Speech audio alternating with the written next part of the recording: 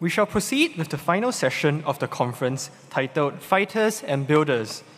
It will discuss the rich governance legacy that the British left and what of that legacy will help Singapore build upon its standing as a leading global city over the next 2 decades, given the current state of flux in the world order. On the panel today, we have 2 speakers. The first is Professor Tommy Koh of the Faculty of Law, NUS. He is also Ambassador at Large, but more importantly, IPS's former Director and Chairman. The second is Mr. John Micklethwait, who is Editor-in-Chief at Bloomberg News. To moderate the session, we are privileged to have Mr. Warren Fernandez, Editor-in-Chief of the Straits Times. Mr. Fernandez, it's over to you. Thank you. Good afternoon, everyone, and thank you for staying with us for this final and closing panel session, intriguingly titled Fighters and Builders. We have 2 fighters and builders with me on the stage. I shall leave you to decide after you've heard them who's the fighter and who's the builder. On my right, I have someone we all know and love, Professor Tommy Koh. He is really someone who needs no introduction, and I think all of us in this room and certainly beyond are aware of all he's done in Singapore across so many fields, so I'm not going to go into that because it might take us all of the time we have. On my left, we have Mr. John Micklethwait, Editor-in-Chief of Bloomberg, a comrade in arms as far as I'm concerned, and also former editor of The Economist, publication which I have known and loved and read since I was 12 or 13, and I still continue to do, you'll be happy to know. I think this panel is, in a way, meant to draw some threads together of all that we've heard over the last 2 days. We've had a fascinating sort of journey through 700 years of history, and many, many interesting ideas and anecdotes and stories have come together. And what I'd like to do with the 2 speakers, as well as with all of you, is tease out some of the interesting things that we might take away to help us as we go forward. And I'd like to circle back to the question that was raised by a young member of the audience, I think a 17-year-old college student. I think he was from Catholic Junior College, I'm not sure if he's still here in the audience, who asked, all these interesting discussions about history, what do we draw from it to address the problems of today? And as he was speaking last night, I was kind of reminded of a statement made by a former British Prime Minister, Mr. Winston Churchill, who once famously said, "The further backwards we look, the further forwards we can see. The further backwards we look, the further forwards we can see." And I think that's the purpose of our 2 days of discussion here, to try and draw out interesting insights into the past, which might inform us going forward. And I'd like to start by just sharing with you 3 things that I took away from the 2 days of discussions. And the first relates to the whole idea of Singapore being a trading post, and that idea of Singapore being in the middle of the East and West, India, Europe on the one side, South China Sea, China and the East on the other, and that flow between the 2 sides through the centuries, and the attributes that come from being a trading post. The idea of being open to trade, goods, capital, people, ideas, information. And as a result of that, the cosmopolitan society, the multicultural societies that we have become. And it's so much part of our DNA. Just to give you a simple example, the newspaper that I work for, the Straits Times, founded in 1845 by an Armenian businessman, Chachik Moses, and first editor, an English lawyer, Robert Carr Woods, was focused on not just covering what was going on this little island, but also what was happening all around us, because it was an acute awareness that everything that was going on around us in this part of the world affected the commercial success of this place. So that idea of being connected and open to the rest of the world and needing to continue to be so going forward into the future. The second idea I took away with me was something we talked about on the whole idea of relentless technological change, of ships flowing through this part of the world, starting off as sailboats and then steamships, and then container ships, and then airplanes and airports, and today the flow of information and modern communications. I think Farish Noor said earlier that willingness and being able, ready, and willing to adapt and change to continue to stay relevant. I think that's something we're going to have to keep doing as we go into the fourth industrial revolution and the changes that are coming as we speak. And thirdly, the idea of that ebb and flow in history, the tides, so to speak. And I think it was Professor Chan Heng Chee who said last night about how Temasek had seen our fortunes wax and wane several times over the course of history, with the hub moving from Singapore to Malacca, to Bintan, and back to Singapore. And this ebb and flow is likely to continue. So how do we deal with that, even as we grapple with changes that are happening all around us? I mean, someone mentioned last night climate change. There's a fascinating story about how, as climate changed in earlier centuries, ships could not travel down the coast along the Malaysian peninsula, and so decided to stop in Malacca, and that changed our fortunes. And as we are now grappling with a new era of climate change, what does that mean for us? And as we grapple with the geopolitical climate changing, with the rise of China, and all the issues we're seeing, day to day it seems to be getting worse between US and China, what does that mean for us going forward? So those are some of the things that that struck me and played on my mind. I shall leave it to these two gentlemen to try and tease out those issues. I think going forward, we are going to need fighters and builders to take us forward. We are going to need a rich understanding of our history. And to start the discussion, let me invite Professor Tommy Koh to give his remarks.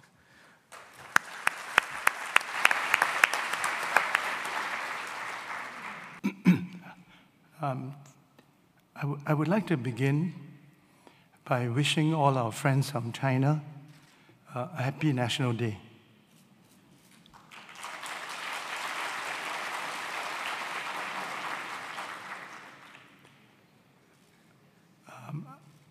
I must apologize for having a very weak voice. 10 days ago, I led a delegation from Singapore to attend our annual dialogue with China, the 14th China-Singapore Forum in the city of Chongqing in the Sichuan province. And when we arrived in Chongqing, I had lost my voice.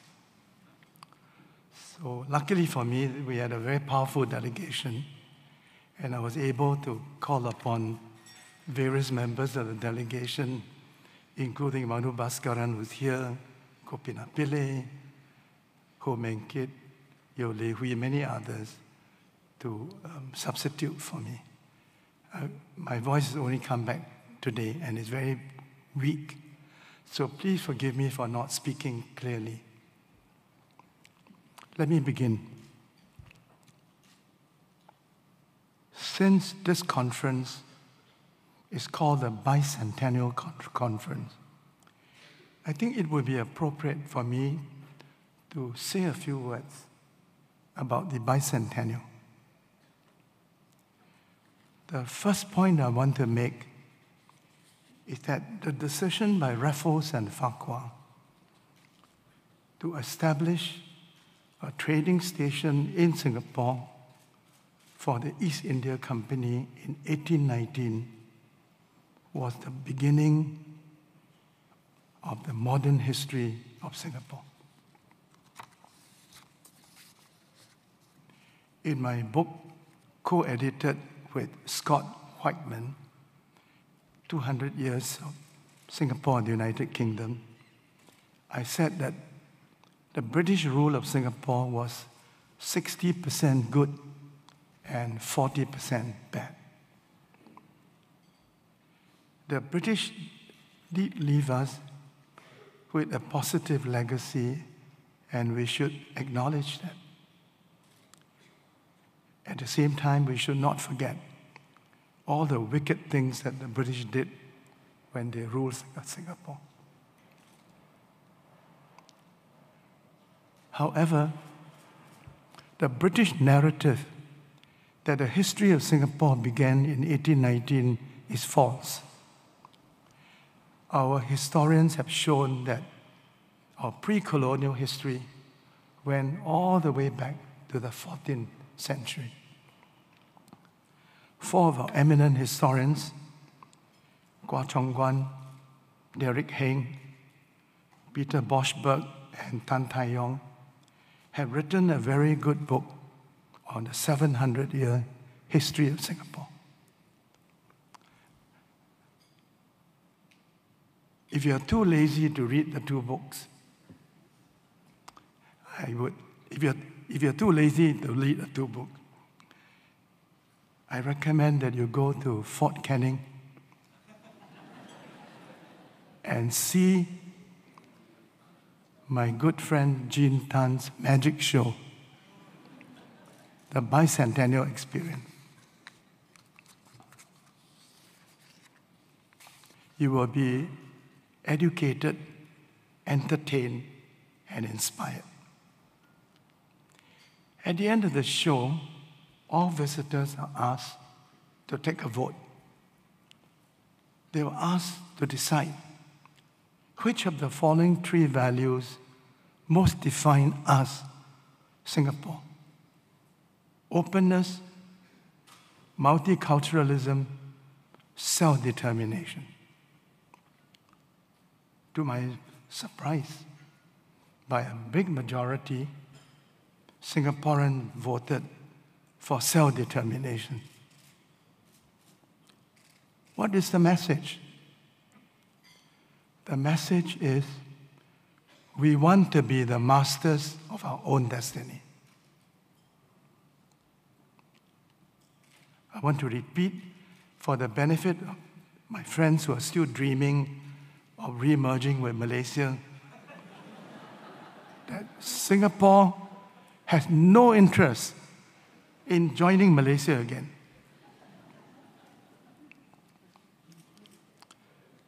The title of this panel is a very mysterious one.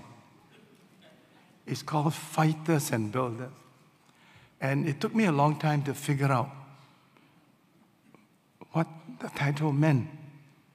I think the title refers to the qualities of the first generation of leaders who fought against the colonial masters for freedom and independence. I refer to men like Sukarno, Indonesia, Ho Chi Minh of Vietnam, Gandhi and Nehru, India, Jinnah of Pakistan, Nkrumah of Ghana, Kenneth Kaunda of Zambia, and Julius Nyerere of Tanzania. They were all great men. They were passionate, eloquent, fearless fighters. Their objective was to destroy the colonial rulers, and that they did. However, once victory was achieved, very few of the freedom fighters were able to reinvent themselves as builders. The failure is understandable because the two jobs call for very different skill sets. And this is a primary reason why so many of the newly independent countries were unable to make progress once they've achieved independence. In this respect, Singapore was very lucky. The same men who were good at mobilizing the people against the British proved equally adept at building the nation. Lee Kuan Yew, Goh Keng Swee, Rajaratnam, Lim Kim San, Eddie Barker, Ong Pang Boon, Hon Swee Sen, and others excelled in their new role as builders. They also had a common touch with the people. They received very modest salaries and led simple and austere lives. Our first generation of leaders were not just builders, they were visionaries, contrarians, and risk takers. They embarked on projects which did not seem likely to succeed, such as providing all citizens with clean water and modern sanitation, building an industrial estate in Jurong, which skeptics call ghost folly, building an airline with no domestic aviation, attracting MNCs to invest in Singapore at a time when the third world had demonized them, building the first container port of the region without knowing whether the container ships would call at Singapore, transforming a dirty and smelly city into a clean and green oasis. And most important of all, clearing the slums and building new homes for all those who live in the squatter huts. Our first generation leaders had fire in their bellies. They were courageous individuals who were willing to think out of the box and to make the impossible possible. They had the never say die spirit. Singapore is, of course, in a very different situation today. Success has naturally made us more cautious and more conservative. However, certain things are timeless. I would like to say that a fourth generation leader must have fire in his or her belly. A fourth generation leader must have courage and who cannot be intimidated by domestic or external enemies. At the same time, a fourth generation leader must be an independent thinker who's willing to go where no one else has gone before. To survive and prosper, Singapore should be a leader in innovation and not a camp follower.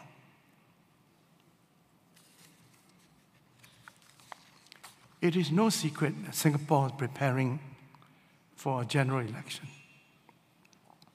After this election, Prime Minister Lee Hsien Loong has said that he will pass the baton of leadership to a new Prime Minister. I would like to use this occasion to respectfully propose the following agenda for the consideration of our fourth Prime Minister. First, keep Singapore safe. Attacks on Singapore can come on land, by air, by sea, and in cyberspace. Cyber attacks can be as lethal as bomb bullets and missiles.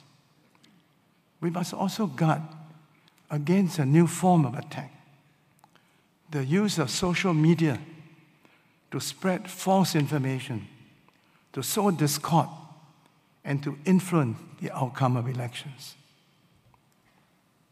Second, we must maintain our precious achievements of racial and religious harmony. In this respect, I would respectfully request that we investigate allegations by members of our minorities of discriminatory hiring practices by the majority. We can and should do more to help our Malay community catch up with the Chinese and Indian communities. The Malays are underrepresented in our elite schools in our universities, in our professions, in the senior levels of our civil service and SAF. Third, we should make Singapore a more equal society.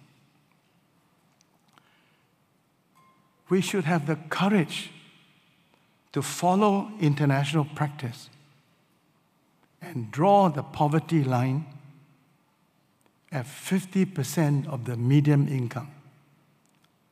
Our median income is 44,000.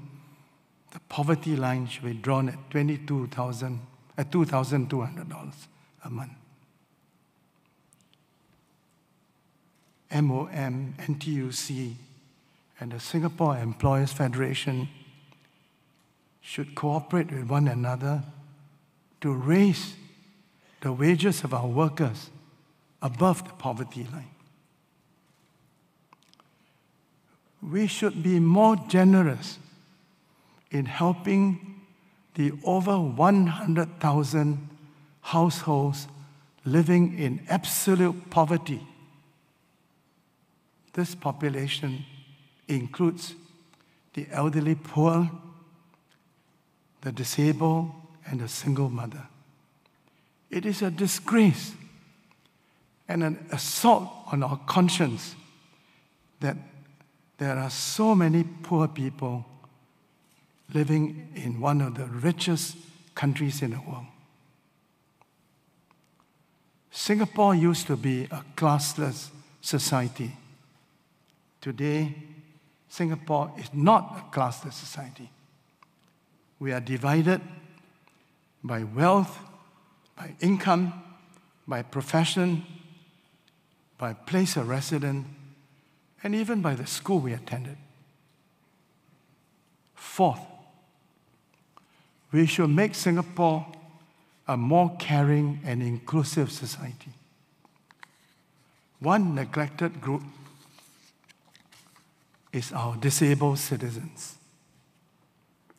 According to the International Labour Organization, only 5% of our disabled are employed.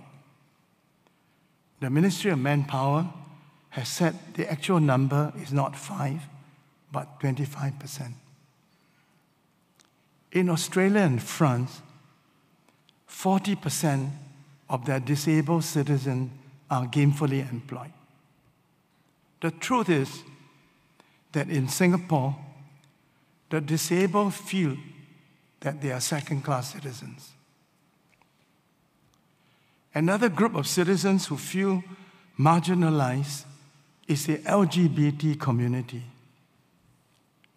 We should accept them as members of the Singapore family and not discriminate against them. Fifth, we must continue to grow our economy at a sustainable rate and in harmony with nature.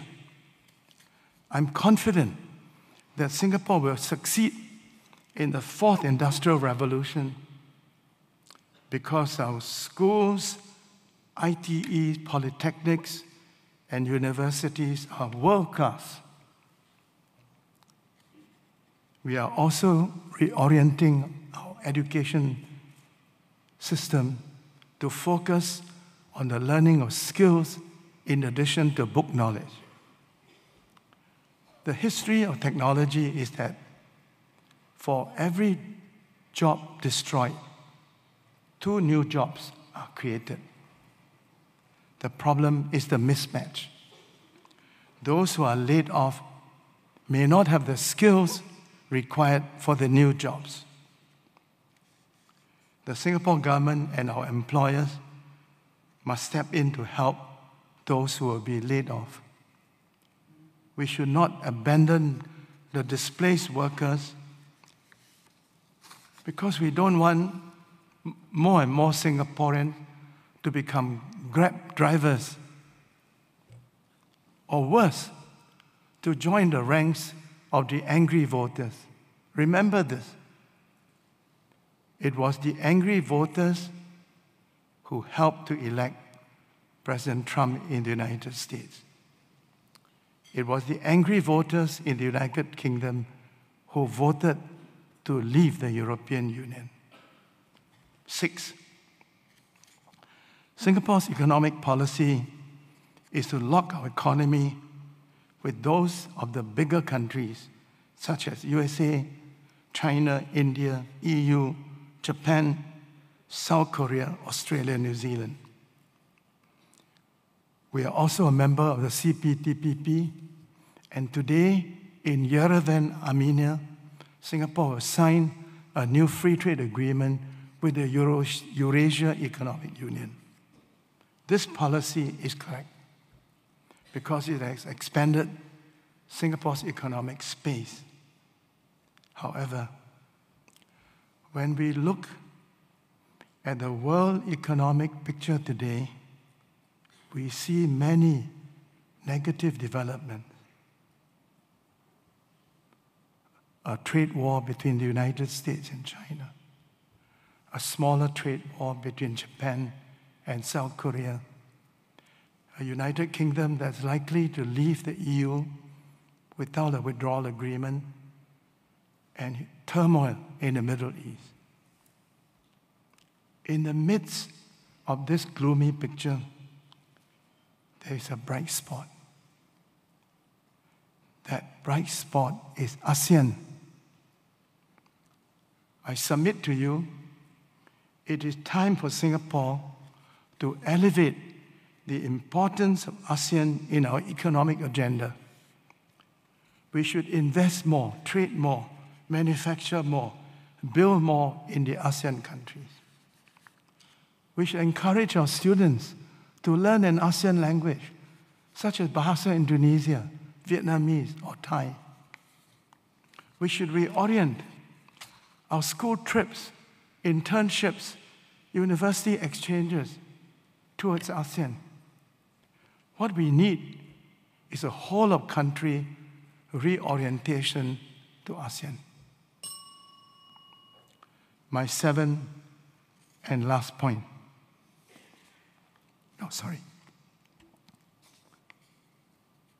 Singapore used to be thought leaders in the field of environment and development. We have lost that lead to Japan, to South Korea, and even to Taiwan.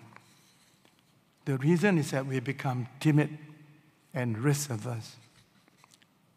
We should do more to promote the use of solar energy and the building of net zero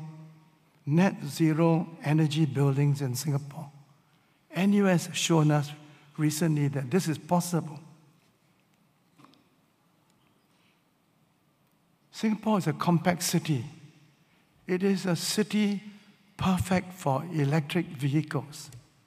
So I ask you the question, why are there so few electric vehicles in Singapore and so many gasoline, high-emission vehicles on our roads?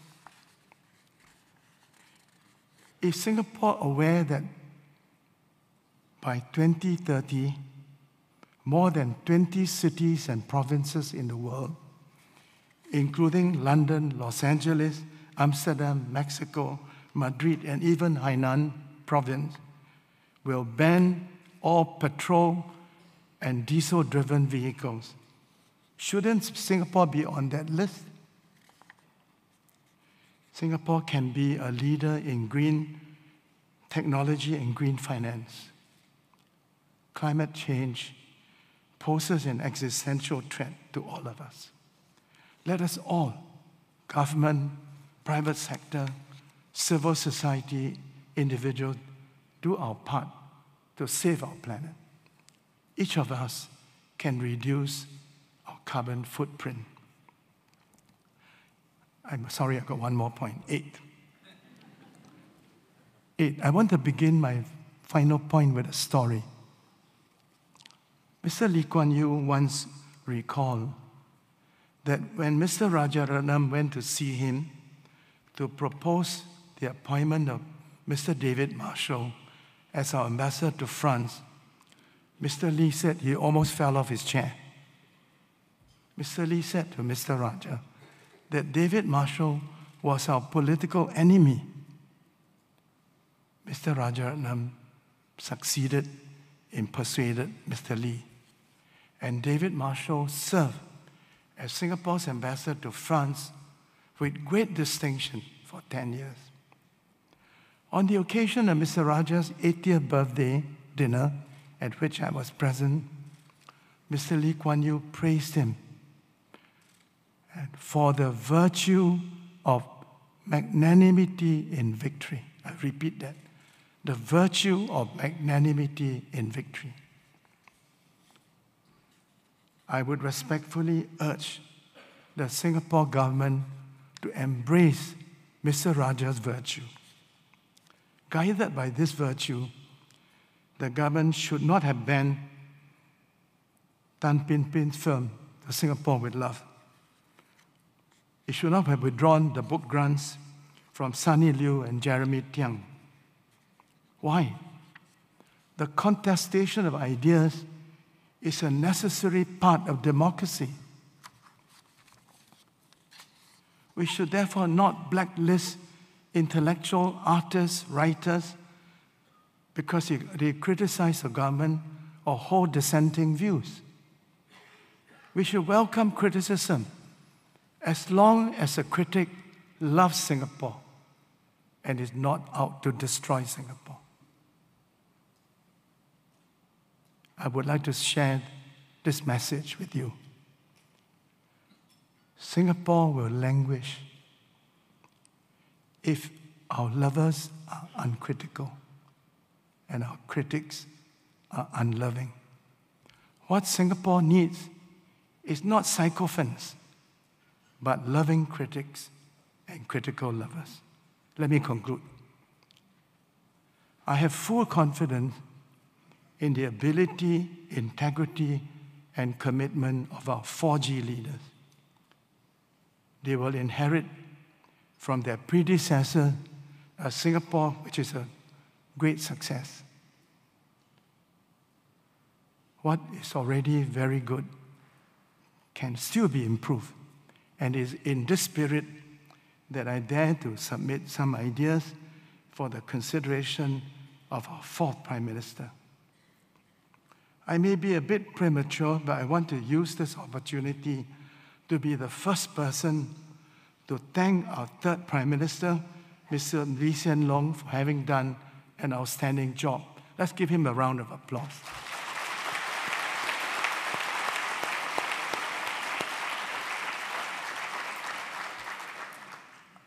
I hope that IPS will edit a book to evaluate the 15-year Lee Hsien Loong administration as we did the Goh Chok Tong administration. Thank you.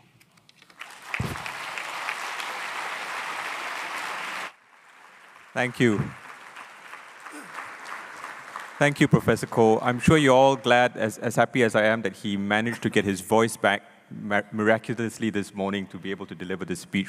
We were a little nervous that he wasn't going to be able to do so. So thank you, Prof, for that. I think that's the definition of fire in the belly. But let me call on John now to continue.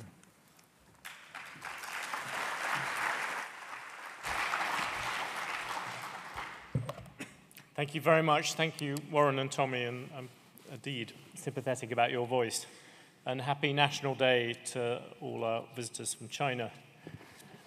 I want to explain why I think Singapore matters so much both to Asia and the West, but I'm going to do so in a slightly roundabout way because I think it needs some context.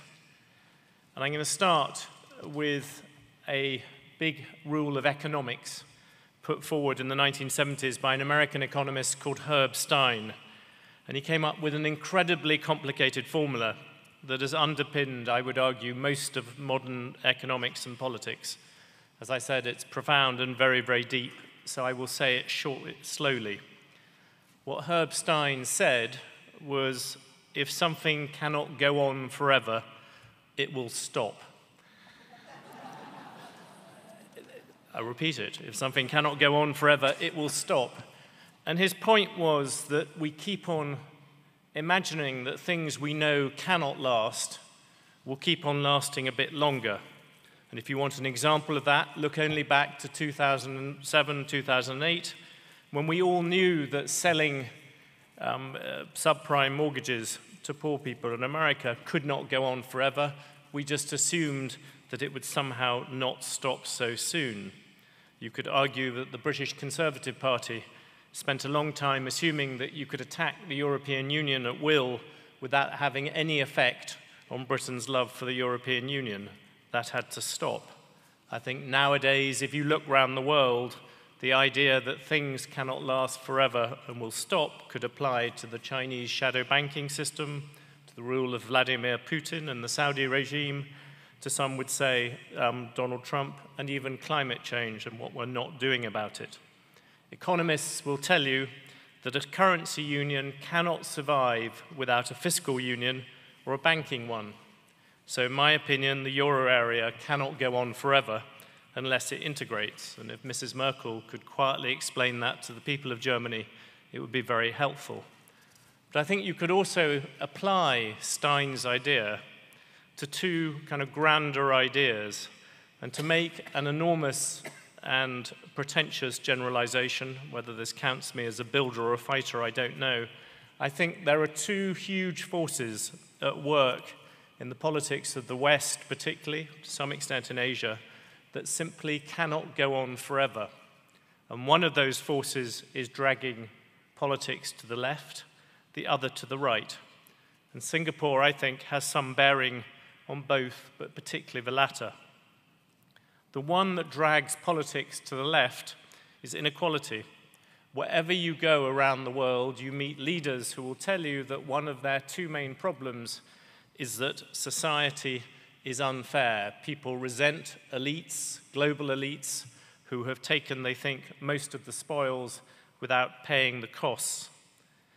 I think this is difficult, whatever the rights and wrongs of it, no matter what people can point out about how well many of those people have done. From a journalist's point of view, all I can tell you is that this is difficult to maintain. You see it throughout society. You see it in the kind of policies of redistribution that are now being demanded by people like Jeremy Corbyn and Elizabeth Warren that were unimaginable even 5 years ago. Why do I think Singapore has a role in this? Because I think if you look at what matters in terms of addressing inequality, and I agree with everything Tommy says, and I'll come back to it later, about the fact that Singapore has got to some extent a less equal place than it used to be. The truth is, all the same, if you compare what Singapore has done compared with other places around the world, it does look more equal, and I would argue that is due to two things. First, you've set up an education system that works, that hasn't been captured by teachers' unions nor by rich people. And secondly, you do not subsidize the rich in the same way that many places do. If you look what America gives in carried interest subsidy for people who have private equity companies, you look at the amazing abuse of mortgage interest tax relief, there is nothing like that in Singapore. Singapore still, on the whole, tries to keep people fairly egalitarian. And why does that matter? Because in the end, the only solution to inequality, no matter how much you redistribute it, is in fairer education. But I'm more interested in this talk in the other force, the contradictory one that is pulling society to the right. And that is the idea that government does not work, that it is too big and too inefficient. I think you can see that in some of the rage against Washington, against London, against Brussels. I think you can see that in China too, in the fury against pollution at the local level, against local schools and hospitals and the protests we've had there. You can see it in the rage in Italy about that bridge that collapsed in Genoa. You can see it in the Tea Party. You can see it in Brexiteers. You can see it in the Gilets jaunes. In too many parts of the world, people are angry. Indeed, in many of them, government is simply a joke, so much so that we have actually elected clowns in the Ukraine and Italy, and some people would argue other countries too. People, I think, are right to be cross. Government has not leapt forward in any sense in the West in the same way as the private sector has. If you simply want to look back over the past 100 years, see the change which technology has writ from the world of Henry Ford to that of Google, Amazon, Alibaba, everything to do with the private sector has changed dramatically. Now look at the government. You look at all the technology that is available in a field like education. Think about it. Everyone now has the ability to call on exactly the same education that the richest man in the world did. Bill Gates used Khan Academy, cheap, free online software to teach his children. Everyone has the ability to call on that. And yet, fundamentally, education, nothing has changed. If you want an example, only look at the American school calendar, which still follows the rules of when it was set up back in 1910. It goes under the principle that all American children should get a long summer break so they could help with the harvest. So every year, American children take close to 3 months off to go back and tend to the harvest, which very few of them do. You need no better example. But I still think there's hope. And I think there's hope for 2 reasons. One is to do with history, and the other is to do with pragmatism. I think the history, there is few more appropriate places to consider this than where we are now today. If you go back 600 years ago, the center of advanced government was in Beijing. It was wildly ahead of what the West had. But what happened was that in a series of revolutions, the West overturned that. Back in the 16th century, you saw the arrival first of European nation-states, competitive governments that rapidly went past not just the world in Asia, but also the Muslim model. If you want an example, China used gunpowder for entertainment. Britain and Spain used it to blow each other out of the water and to improve their systems of government. You had another revolution in the 19th century, and this is one which I think is highly relevant to the world today, led by Victorian England. What's amazing about the liberals who invented a lot of the organs of modern government was that they believed in small government. If you want a statistic, the state in Britain shrank from £80 million in 1816 to £60 million in 1846, despite a 50% rise in population and despite more money going to all things like schools, hospitals, and all the things that still exist. And the reason why was they cut out all the useless subsidies to sugar, to the East India Company, and to all the things which are very similar to the mortgage interest and the carried interest relief I mentioned earlier. At the beginning of the 20th century, we had another revolution, the arrival of Fabian ideas of social democracy, Henry Ford, and mass production. We ended up with a welfare state.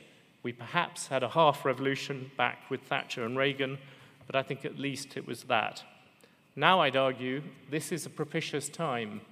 We have, if you look at all the forces that combine to make these revolutions, you normally have competition. Well, we have the trade war between America and China, and much deeper than that. You have technology, you have the internet, AI, and much more. And you have that sense of fury by citizens who feel that they're not being left. And yet, government is paralyzed. Jean-Claude Juncker will not go down in history as one of the most eloquent or indeed efficient politicians. He's currently the head of the European Commission. He did, however, come up with one memorable saying, which I think applies to politicians around the world. We all know what to do, we just don't know how to get elected to do it. That brings me to the second issue, that if we think that history provides some reason for hope, the second reason is if you look around the world, there are a number of places that are doing things in a way that others can copy. There's the Beijing Consensus. I will come back and explain why I think that's too authoritarian and too inefficient. But there are also things like pensions in Chile. There's the welfare state in Scandinavian countries. Many American cities are doing interesting things. But in the end, and this is where I come back to Singapore, this is the place that people who study government most often to return to. At the bottom of it, you have a small government that delivers good services at a reasonable price. Now, there are all sorts of problems that Tommy put. I would say that there's at least 3 main caveats to thinking of Singapore as a model for other places. The first point is that you are still very small, fewer than 6 million people. You would not get into even the top 15 cities in China. You have problems, you have immigration, climate change, inequality, the trade war, malaise, all the angry voters that Tommy talked about. And I would add on top of it that you have some very bossy habits which may not entirely endear themselves to people in the West, from not allowing us to drink coffee or eat an apple on the subway, to fake news laws that seem a strange way to entice media. And I would echo Tommy's comments about loving criticism and the importance of freedom of speech. But I think it's still interesting that with those flaws, even accepting those flaws, if you take Singapore and you look, just for instance, at the two main participants in what some people see as the contest for global leadership at the moment, I think both the US and China could learn quite a lot from Singapore. If you look at the US first, if you mention Singapore to the people in America, they usually come back with an answer about why it doesn't quite apply, which in the end I find difficult to explain in any other terms other than mild racism. They say, oh, Singapore is very good, but it's peculiarly Asian. I think actually if you look at the success you've had here, I think that doesn't stand up. The main successes, I think, come for 4 or 5 things. The first is that you treat civil servants in the same way as the private sector does. You do not, you get rid of bad teachers and you pay for success. In America, by contrast, and in many European countries, bad teachers are kept on by teachers' unions. There is not a problem to do with money in the West when it comes to education. America, for instance, I just checked, spends £12,800 per head on secondary and primary education. That's 40% more than the OECD and way higher than here. It spends $30,000 on higher education. And yet the average student here is 3.5 years ahead when it comes to maths, 2.5 years ahead when it comes to science, and 1.5 years to do with reading. That is not because of something peculiarly Asian. It's to do with simply rewarding good teachers and getting rid of bad ones. I think secondly, you involve citizens in how you organize the state. The idea of paying something for services, I think, could be taught a lot in Europe and in America. Thirdly, you've kept on the whole, and I agree there have been exceptions to this, to that Victorian model of keeping government small. By not giving away so much money to the rich, you've avoided issues like corruption, which still dog many parts. If only the Republican Party in America looked at Singapore, it could learn a great deal. And finally, you've had no problems with modernity and agricultural school calendars. I think, by contrast, there are also interesting lessons for China to learn. I think there's been an interesting change over the past 7 or 8 years. There was a time when China, I think, followed Singapore very closely and saw it as a potential model. I came here to see Lee Kuan Yew for a meeting, I think in 2010. I tried to check the date just now. It was interesting. The meeting had to be delayed at the last minute because the then relatively unknown Xi Jinping, who had just been elevated to be vice chairman of the military commission, which then made him effectively the heir apparent in China, wanted to come here to see Lee Kuan Yew, to listen, to see what he had to say. Back then, I think there was a very strong element of China listening much more actively to Singapore. Now I think China is more full of confidence, and in many ways it has the right to do so. You look at what China has achieved in infrastructure, you look at the way it has dragged so many people out of poverty, and I think there are areas, again, Tommy mentioned many of them, such as climate change, where they really have pushed further ahead, and you see things like infrastructure that gleam. It no longer looks, I think, at the cities of Singapore and thinks they are that much further ahead than it is. But I would still argue that China is wrong to ignore what is happening here on 2 different grounds. The first is that the big challenges that China faces in terms of government are to do with health and education, particularly at the local level, and those are areas where this place excels and is certainly doing better than China currently is. The second thing goes back, in a sense, to Herb Stein. If something cannot go on forever, it will stop. I think China is bound to become slightly more democratic, perhaps mostly at the local level, just as Korea and then Taiwan reached certain income levels and became slightly more inclined to give citizens more power. I think China will follow. And I think Singapore is relevant to this. Singapore may not be a perfect democracy, nowhere is, but it is still more democratic than China currently is, and as China goes down that road, and we have all the evidence of the difficulties of that in Hong Kong, then it can learn from what has happened here. So Singapore, I think, is from this jaundiced Britain from a long way away, is, I think, still important and relevant after 200 years. You do what was often once said of Britain before it started punching itself. You punch above your weight. I don't know whether that counts as a fighter or a builder, but whoever is your fourth generation leader, I think has a lot to build in. Yes, you are a small city-state in a region of nationalist governments that seem bent often on causing each other damage.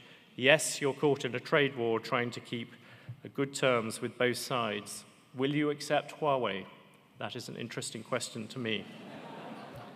But as long as government is seen as a competitive advantage, I think that Singapore will have a very bright future and will remain relevant long more than many other places. Thank you very much.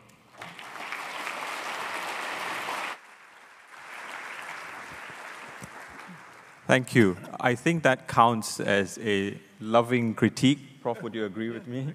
Rather than an unloving one? I would like to get into questions and open the floor to discussion. So please, could you come to the mics and raise your hands, and we'll get to you. But just to get things rolling, I'd like to fight a little bit with Prof. Koh and hopefully build on something that he talked about. And this is the three dimensions that people were asked to rate: openness, multiculturalism, and self-determination. And self-determination came right at the top. And in the earlier part of the afternoon, we had a discussion about optimism or pessimism about multiculturalism, given all that's going on in the world, going in the other direction with populist nationalism. Are you optimistic? Would you also rate it in that order, self-determination, or would you go with some of the others first? And how do we ensure that in our desire to promote self-determination, we don't end up falling into the trap of populist nationalism? I must confess that I voted for multiculturalism. I had assumed that Singapore as a sovereign, independent country is a given, and that no sensible Singaporean want to give that up and be ruled again either by London or Putrajaya. To me, openness to the world and multiculturalism are two essential hallmarks of what makes Singapore unique. We have historically been open to the world, and we must remain open to the world. And one of our most precious achievements in the last 54 years is to make multiculturalism a living success. I'm very optimistic about the future of multiculturalism in Singapore. I think I very much would reiterate what Tommy says, especially looked at from the outside. I think one of the strengths of Singapore has been the multicultural side. And I think there are obviously still different bits. We'd love to see different minorities in power. But there is still, by many measures, this remains a very open society. And that's something that you should not just defend, but where possible, try to expand. Okay, I think we have some quick... Gillian, you want to start? Yeah. Thank you, Chairman. Yesterday in the New York Times, Dutch scholar and writer and historian Ian Baruma wrote an article, an opinion essay titled "The Tenacity of Chinese Communism." I'd like to write on what Mr. Micklethwaite talked about just now and ask if Ian Baruma was fair in his argument that one reason for why Chinese communism is so tenacious, one reason for the longevity of the regime, and clearly he is a critic, I don't know whether he's loving or not, is that the leaders there have taken a leaf from how Singapore is governed. And the idea is that Deng Xiaoping, then an admirer of the Singapore model, tried to convince his people that they should exchange voice for harmony and wealth, and that, in a way, the Chinese system is Singapore on steroids. Do you feel that it's a fair comment of how Singapore is governed? I'd love to hear Prof. Koh and Mr. Micklethwaite's views on the Singapore system. Thank you. On Singapore's democracy, basically. I actually read the article by Ian Baruma in yesterday's edition of the New York Times. Ian Baruma is a scholar whom I respect. However, he, like many other Western scholars, and perhaps to some extent even John,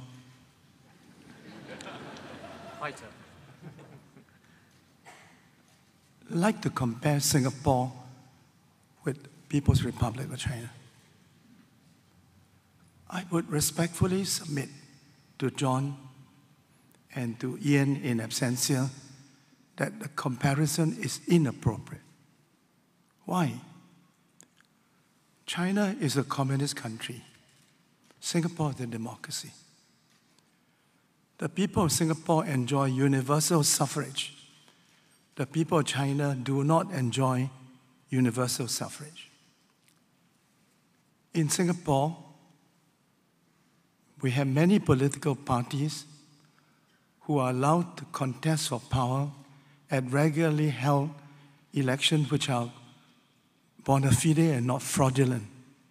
In China, there are no elections. It is entirely conceivable that one day the PAP may actually lose in a general election and will have to constitutionally concede and hand over power to the winning party. No such scenario is possible in China because there is no such thing as election in China. China is governed by the Chinese Communist Party, and if you listen to President Xi Jinping's address this morning at the parade, he said, "May the great Chinese Communist Party rule forever." So what's the comparison? You may say our democracy is not perfect, but Singapore is a democracy with some Singapore characteristics which may be different from those in Britain or the United States or Japan. But the fundamental tenets of a democracy are here. People enjoy universal suffrage. Elections held regularly, which are bona fide and not fraudulent. In addition to the governing party, other parties are allowed to register and contest for power. And our Constitution enshrines certain fundamental rights for all citizens. John, would you like to respond before we get into a fight up here? I'm going to be the builder. Firstly, I haven't actually read Ian Baruma's piece, but I agree he's a fantastic journalist. I would never dream of comparing China with Singapore, because they're so incredibly different. But I do think it is fair to say that China could learn from Singapore about government, and indeed, I think, used to quite a lot. If you look, I've actually been to one of the schools in Shanghai where China sends government officials to go and learn about the world.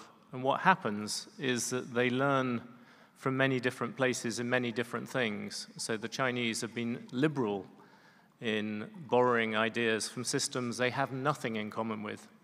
They have borrowed ideas from finance, from Wall Street. They have borrowed ideas from tech, from Silicon Valley. They have nothing in common with them, but they have learnt from them. So I don't think the issue is whether you compare China and Singapore, and I didn't mean to if I did. But I do think that what's interesting, to answer the question, is I think what's interesting is that I think the level to which China seems to be drawing lessons from Singapore seems to have declined a bit, perhaps at a time when I would argue it most needs to follow it. So not comparison, but learning, yes. And I do think that China has, I think partly because of the success that China has enjoyed, it has done well. I didn't read the piece, so I can't comment on it, but to the extent that I understand it, meaning that the Communist Party has delivered peace and security for a lot of Chinese people, then that is obviously a big reason for its tenacity. Okay. Can I have a brief rejoinder? Sure. I want to answer John and say that Singapore is too small and too unique to be a model for China or for anybody else. And Singapore had never taken the posture to our Chinese friends that follow us, we are your model. This has never been the case. When Deng Xiaoping had the courage to turn China around from the disastrous policies of the Mao era and open China to the world and to undertake economic reform, China asked whether they could send people to Singapore to study our experience. Could we share our experiences with China? And we say yes. We were happy to share our experiences with China, as we do with over 100 other countries in the world. It is not true, John, that the interaction between China and Singapore has become less intense today than it was 40 years ago. In addition to the iconic projects in Suzhou and Tianjin, we have a new iconic project in Chongqing. In addition, we also have a government-endorsed project in Guangdong province. There's no other country in the world with which we are so well networked. China is the only country in which there are 8 Singapore leaders in a cabinet, each of whom co-chairs a council with a different province of China. And we are seeking to learn from one another. In many ways, China has surpassed us in high technology, e-commerce, e-payment. So the mantra today is not one side learning from the other, but each side learning from the other. We have much to learn from China, and my Chinese friends whom I just met last week in Chongqing continue to think that there are things they can learn from Singapore. It is 互相学习. John, I must let you have a comeback. And now you know why I'm sitting in the middle. Yeah. Sorry, just again, it's largely semantics. Firstly, 40 years, I'm sure you're right. I'm not sure you're right over the past 5-6 years. And secondly, it doesn't really matter whether you claim to be a model or not. If you go to Norway, you don't find a lot of people proclaiming themselves to be a model for the world. In my memory, Lee Kuan Yew was not overly shy about saying how well Singapore had done, but maybe I was wrong. It doesn't really matter, though, whether people claim to be a model or not. You can be seen as one. And I think what was different 4 or 5 years ago was that there was, certainly when I went to China, there was much more talk about Singapore being something that people were following. Since then, China has, for good reasons, in some ways, grown, I think, slightly more independent. Okay, I see several people at the mic, so maybe we should move on to other topics. Let's start with the lady over there, then I'll come to you, Kishore, and then the gentleman at the back, and then we'll take those 3 questions together. So, lady at the mic, please go ahead.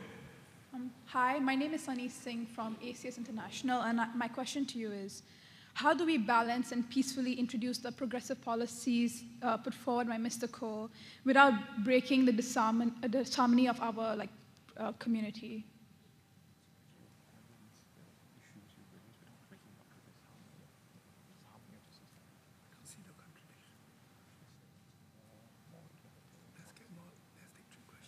Okay, Kishore, go ahead. Yeah, Tommy, let me begin by saying I'm very glad that you lost your voice in China, because when you found it again, it became much stronger. And I've heard you make some remarkably strong statements today. And I guess I want to build on them. You're absolutely right that Singapore's founding fathers were exceptional. They were remarkable people, they were remarkably curious, and they were also remarkable risk takers.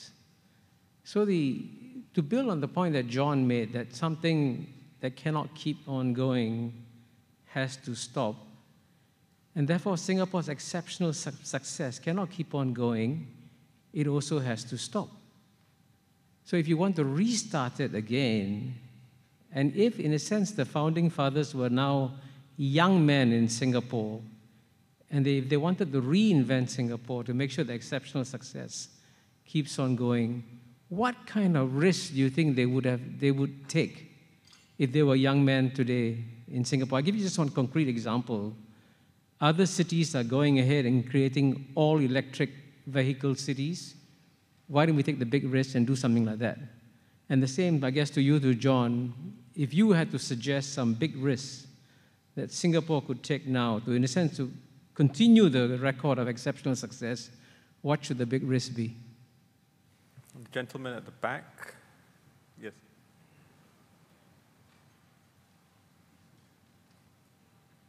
Seems to have disappeared. Okay. Is there a third question we want to group together? Can't quite see. Yes, okay. Please go ahead. Sorry, Matthew Ting from Silent Foundation. You did talk a little bit about political systems and history, and even mentioned the word revolution, which is interesting. So one of the things that I've always been thinking about is, when you talk about inequalities, and you have this capitalist system which seems to have taken root everywhere in the world now.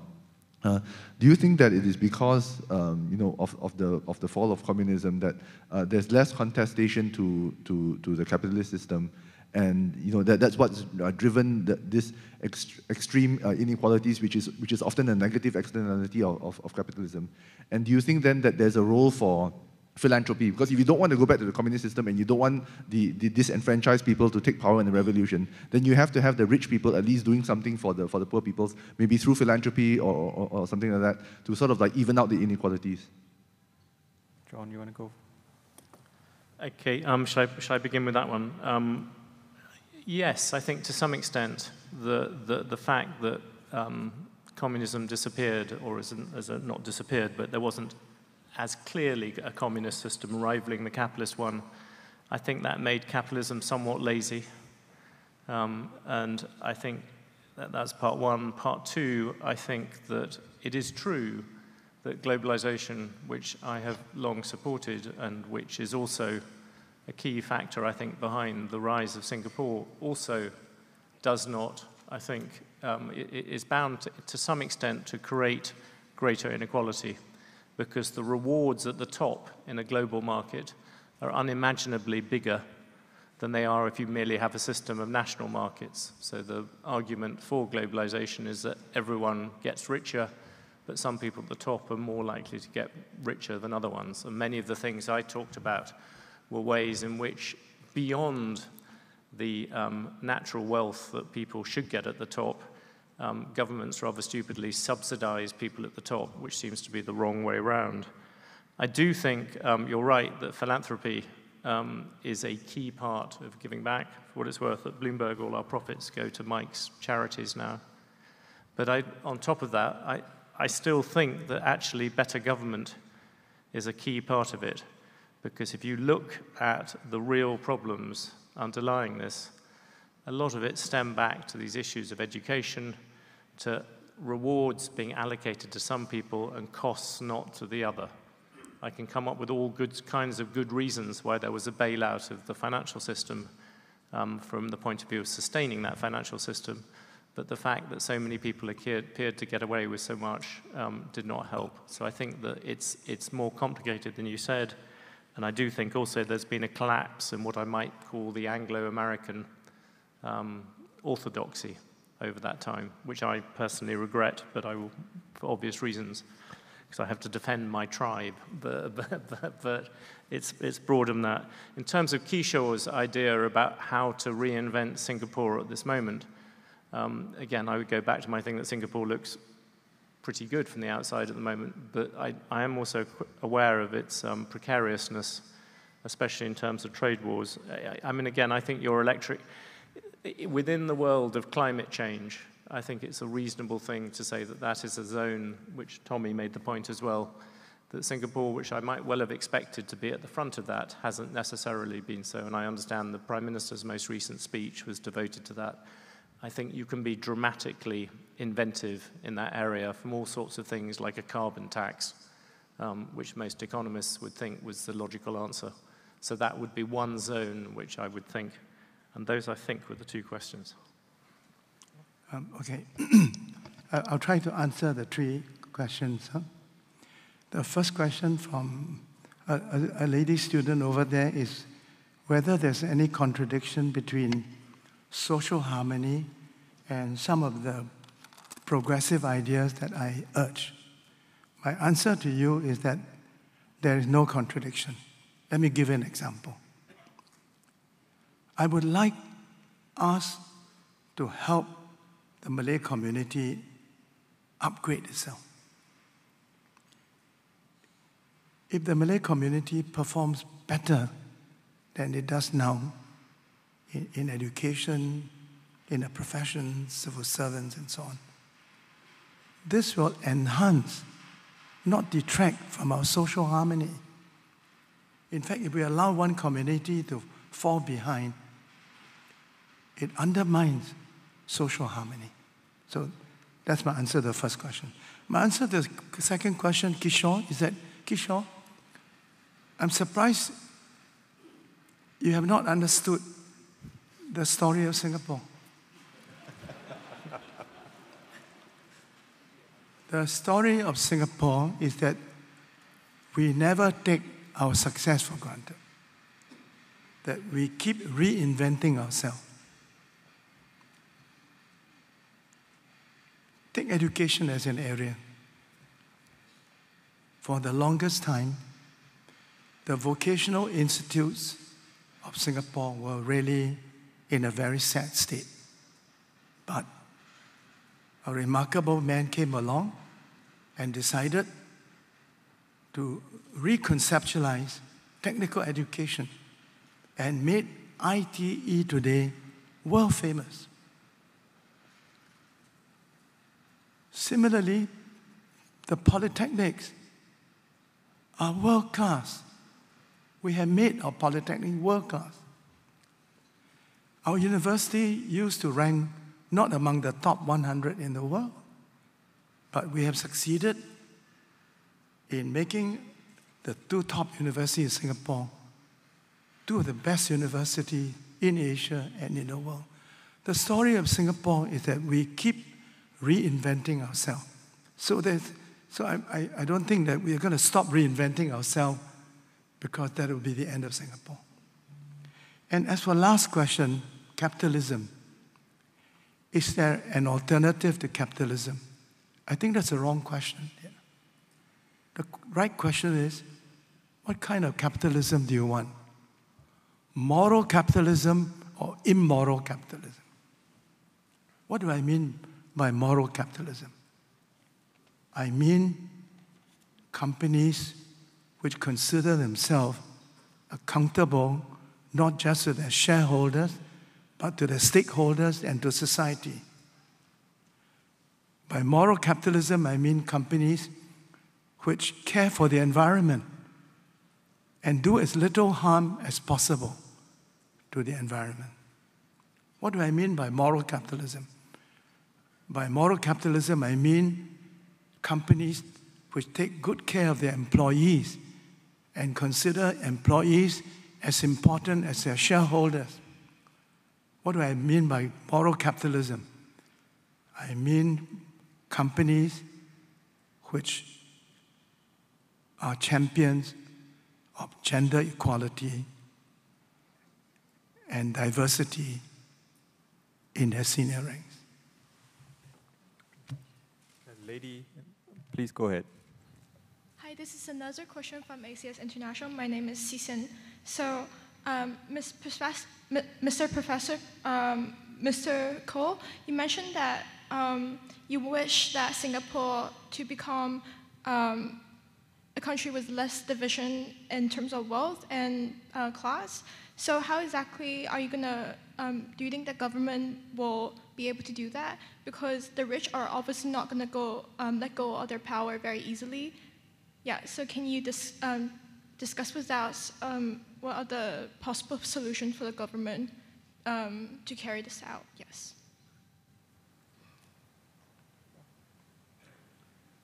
Any other questions? So the question is? Sorry, that's one. That's a gentleman who is waiting. Shall we take his question Yeah, as well? Yes, Please go ahead. Yeah. I'd just like to add, I'm Nara Andyapan. I just want to pose these questions to Prof. Koh. Prof. Koh, you have shared proposed ideas for the 4G leadership to consider in building the nation's next phase. What are some of your thoughts you would want to share with Singaporeans as we get to acquaint with the 4G leadership? Thank you. What's the question?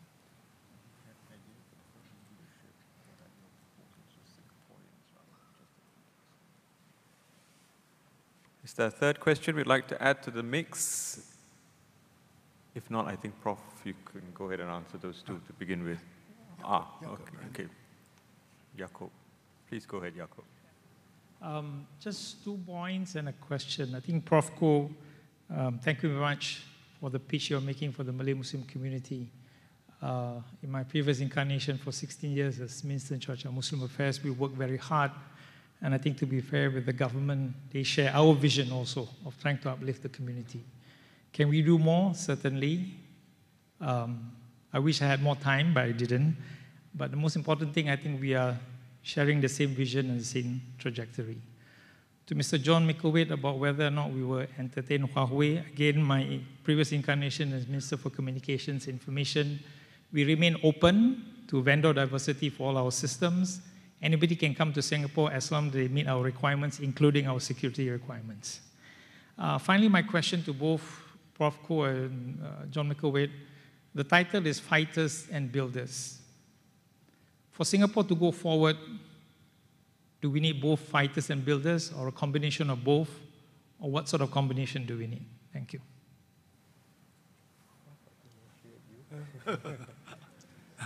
Okay, three interesting questions. So let me answer them in reverse order. Going forward, do we need fighters or builders or both? I say for a small, inherently vulnerable country, we need both. Our leaders must be both fighters and builders. They must have the courage and tenacity to defend Singapore. But they must also have the skill set to continue to reinvent Singapore, to make Singapore a success story. Ideas for Singaporean. Boy, I have so many ideas for Singaporean. Maybe that should be for next year's perspectives. But to summarize, I actually am very critical. I'm more critical of Singaporean than I'm of our government. I think we have a first world country with third world people. Yeah. Many of our people lack the civic mindedness that first world people should have.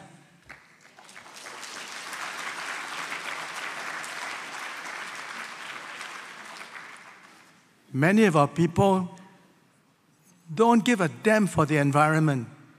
when they should.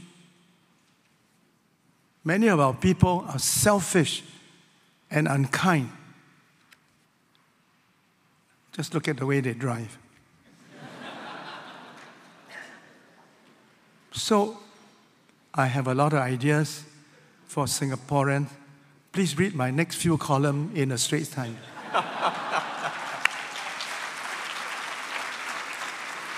I shall be very happy to publish those columns. Yeah. How to make Singapore a more equal society? First, I think we should raise the wages at the bottom of our social pyramid. The reason why the people at the bottom of the social pyramid earn such poor wages is because you're competing against 1 million imported foreign workers from poor countries in our region. In a debate I had at the Straits Times a few months ago, a member of parliament told me that a Bangladeshi cleaner in his constituency was very happy to earn $700 a month. My answer to him is yes, because he lives in a hostel. He sends most of that money back to his family in Bangladesh. And when the Singapore dollar is converted in Bangladeshi currency, it's a lot of money. But can a Singapore cleaner live in dignity with a monthly wage of $700? The answer is no. It's impossible. It's impossible. It's impossible. We need to raise the wages of our workers. I would also want to say something else, that I'm very critical of our blind imitation of American corporate governance.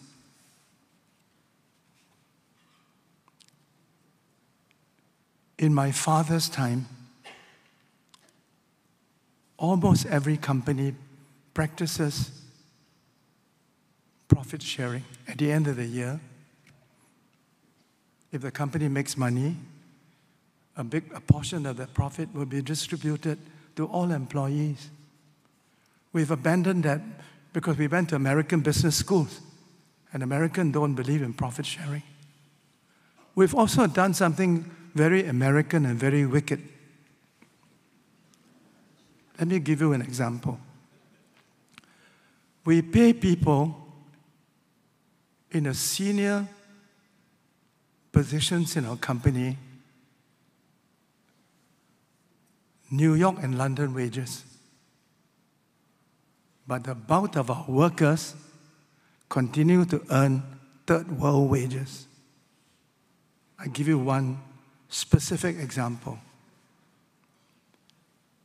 The average bus worker in Singapore earns a monthly wage of $3,600.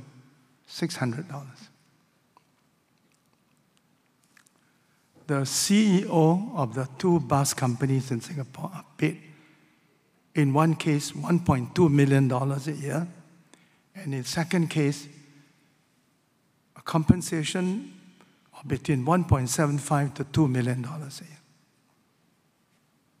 Is this fair? Is running a bus company rocket science?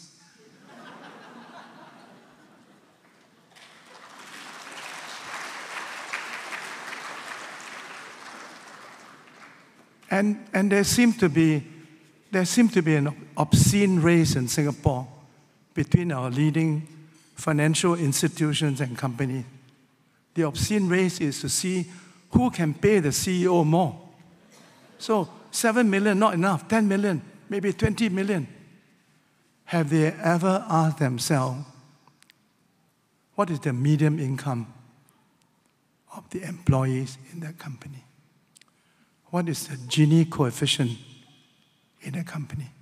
I was once on the board of a bank in Singapore, And one day, we had a board meeting to consider the compensation package for the CEO. So the director of HR came to us and said, I recommend that we pay our CEO so many $1 million.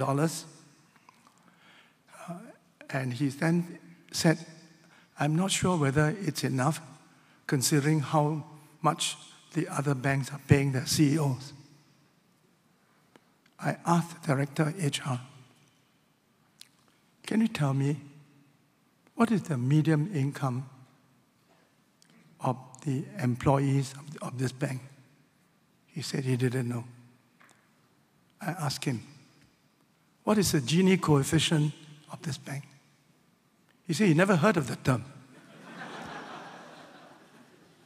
So, you know, I love Singapore. Huh? I love Singapore. I love Singapore. I would die for Singapore. I would die for Singapore. But are we a perfect people? We are not. We are not a perfect people. But I believe that we can always be better. And in the remaining years of my life, I want to dedicate my time, energy to making Singapore an even better place and Singaporean an even better people.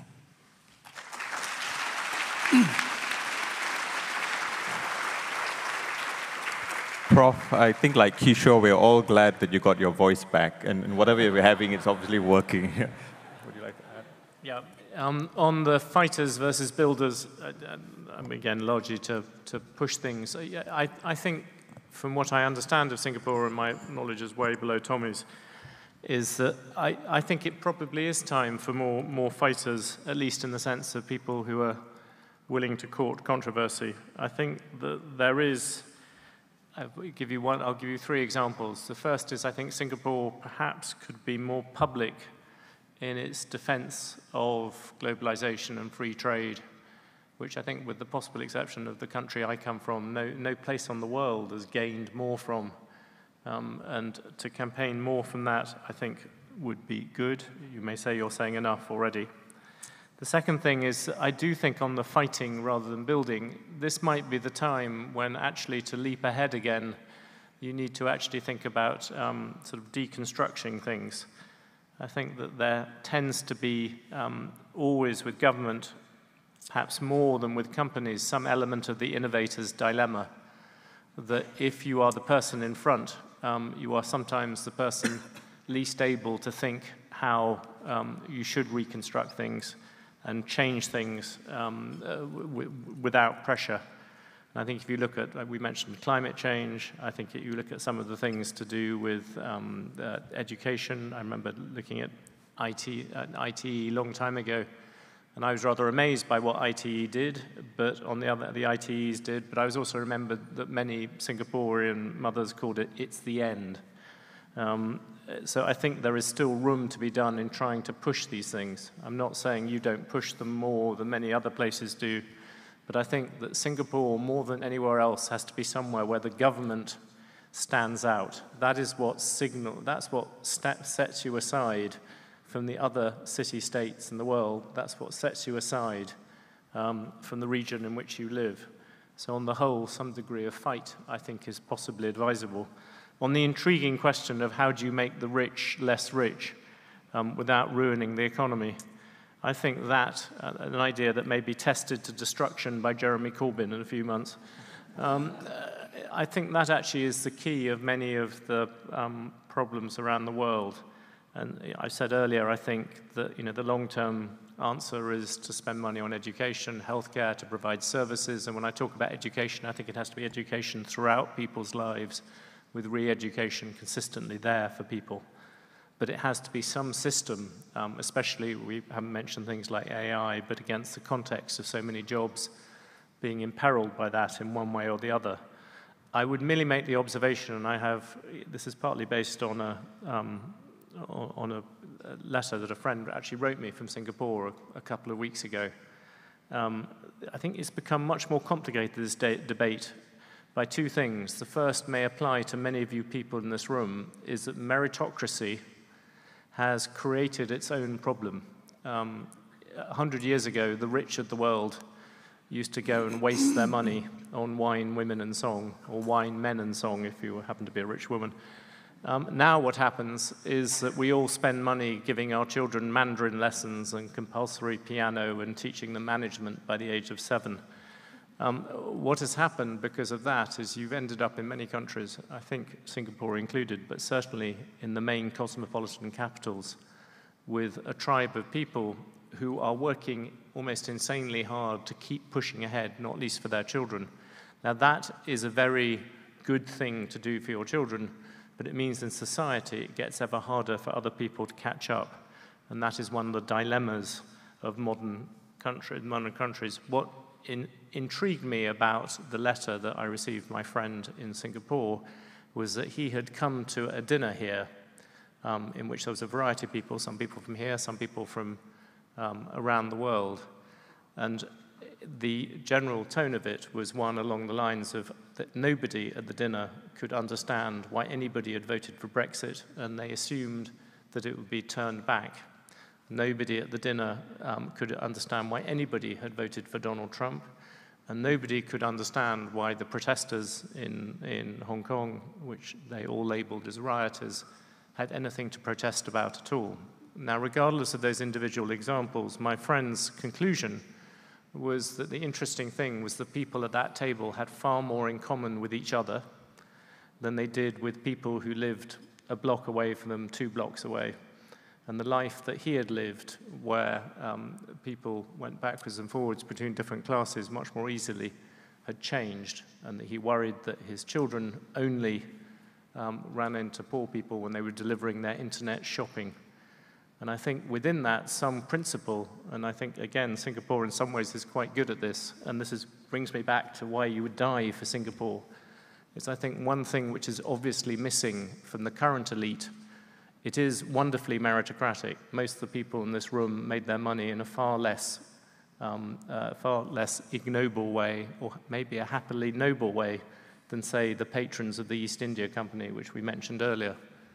But the people back then all went and served in armies, they all went and served their country. And I suspect part of the answer to that dilemma about how we make the world slightly more inclusive will involve national service of some sort or another, not necessarily military, but something that brings people together in a world where people are gradually becoming ever less equal. Thank you, John. We're running out of time, but I would like to get a question in which I think brings the discussion back to one big theme that was sort of recurrent throughout the 2 days of our discussions here. And that is the whole idea of how Singapore has had to sort of adapt to the changing geopolitical structures around it through the ages, and how we will continue to do so. And I think the story of today is the rise of China and how everybody else reacts to it. And both speakers started off their speeches by referring to today being the 70th anniversary of the Chinese Communist Party and the National Day. I think with these two men on the stage, it would be remiss of me not to ask them to reflect on what it means for Singapore trying to navigate through these tricky waters of being friends with both sides, the rising power and the prevailing one. Let me start with Prof to give us our thoughts. You were just in China, so I'm sure you have many interesting thoughts on that subject. John, you want to go first?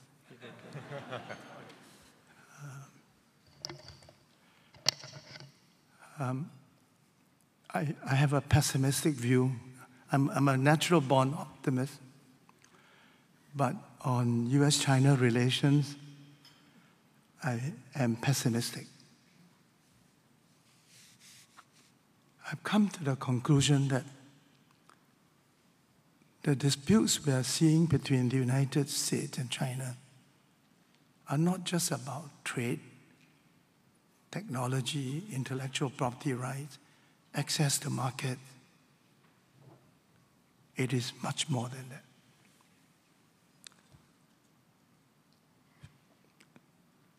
there is a consensus in America today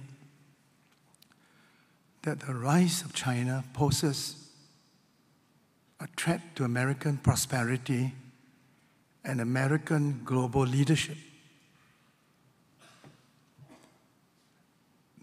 The speech that all of you should read is the speech made by Vice President Mike Pence to the Hudson Institute on the 4th of October 2018. That speech spells out in a coherent way the attitude of the Trump administration toward China. It sees China as an ideological adversary. Mike Pence emphasized again and again in that speech that China is ruled by the Chinese Communist Party. It emphasized that China is not a fair trader, but a mercantilist trader.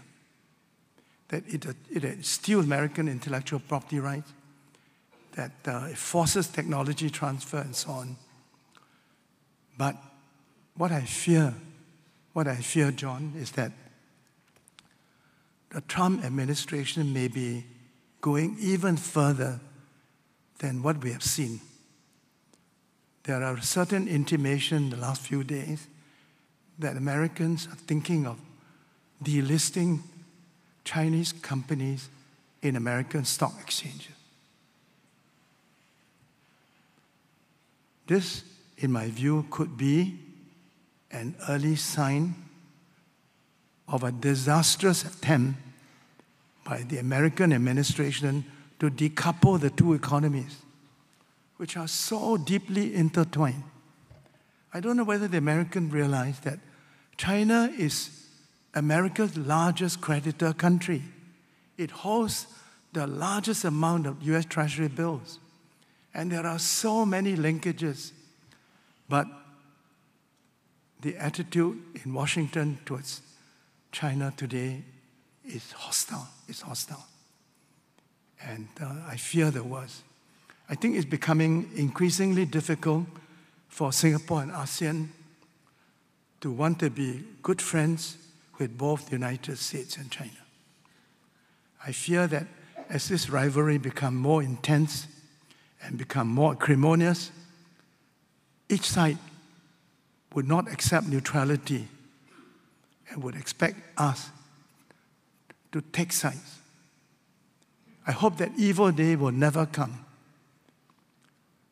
And it will be the largest geopolitical dilemma that Singapore and ASEAN will confront if that day should ever come. I'm going to mimic some of the things that Tommy just said, in some ways make them worse. I see, personally, I see the US-China, the current contest as a very long-term contest. I think the single biggest mistake the Chinese made in this contest was imagining that this was somehow just Trump. And I'll give you three particular things. Firstly, look at the Democratic candidates. Not one of them is pleading for a softer line on China. If anything, they're looking for ways to attack Donald Trump for not being tougher. Secondly, I think China thought that business people would rush to defend free trade. What they got wrong there was that many business people have been deeply frustrated by their inability to compete in China. So on the whole, privately at least, the heads of most big companies in both America and Europe actually supported Trump, no matter how quietly they did it. They certainly didn't oppose it publicly because they wanted to see the markets opened up. And lastly, I think that there is something which is hard to describe, but I will try to, that in America, the rise of China is something that they feel on their shoulder. They feel the dragon's breath on their shoulder for lots of reasons. Actually, Kishore has written about very articulately, is that there has been probably for 15 years, in my experience, there has been a real difference between giving a speech in Europe and giving one in America. If you give a speech in Europe, at the end of it, you can get asked questions about just about anything. In America, 9 times out of 10, the very first question will come about China. And the reason why is America is number one, and China is coming up on its shoulders. And that, I think, affects the psyche. And I think what is the current competition, yes, I do think there will be some kind of trade deal about tariffs, but I see, sadly, and I say this from the point of view of someone who's defended free trade all my life, I see a difficult environment where you probably end up with some version of two internets, where you end up with regionalization of supply chains, where you end up with a whole series of things, and you can already see it in the way that companies are acting. And I think for Singapore, this is immensely difficult. And that's why I asked the question about Huawei, because that is one that both America and China will ask. And it is one I suspect here people will find slightly difficult to answer. I should add one last thing. I wished the Chinese happy birthday for all kinds of reasons, but one of them was that the only other anniversary I could find to signify today is that it is actually Theresa May's birthday. One has to hope that China does better than she has. John, you mentioned something at lunch about how the supply chains were already bifurcating. I wonder if you could just elaborate on that. Yeah, I think there's some, if you talk to the CEOs of big companies, there may be some here, you already get a sense that what is happening is people are regionalizing supply chains, that there is an Asian supply chain happening where people are pushing manufacturing around Asia, not just away from China, but in terms of thinking of it as one market where you get things made in Vietnam, things made in Indonesia, aimed at the Chinese market or aimed at the Asian market, and you get things made in America and the United States and Mexico aimed at the Americas. And lots of things come into that, including robotics and things like that. But also there is a general, if you're on the board of any big company at the moment, regardless of your ideology, and I made very clear what my ideology is, you would be right to be circumspect about the idea that you will be able to make something in China and export it easily to Detroit. And that, I think, is that is causing big companies to change. Okay, you had a quote earlier on about if something cannot keep going, it will have to stop. And I think I'll have to invoke that to bring us to a close because we are running out of time. And like a good journalist, we always have to end on time. So please join me in thanking both men for fighting and building speed.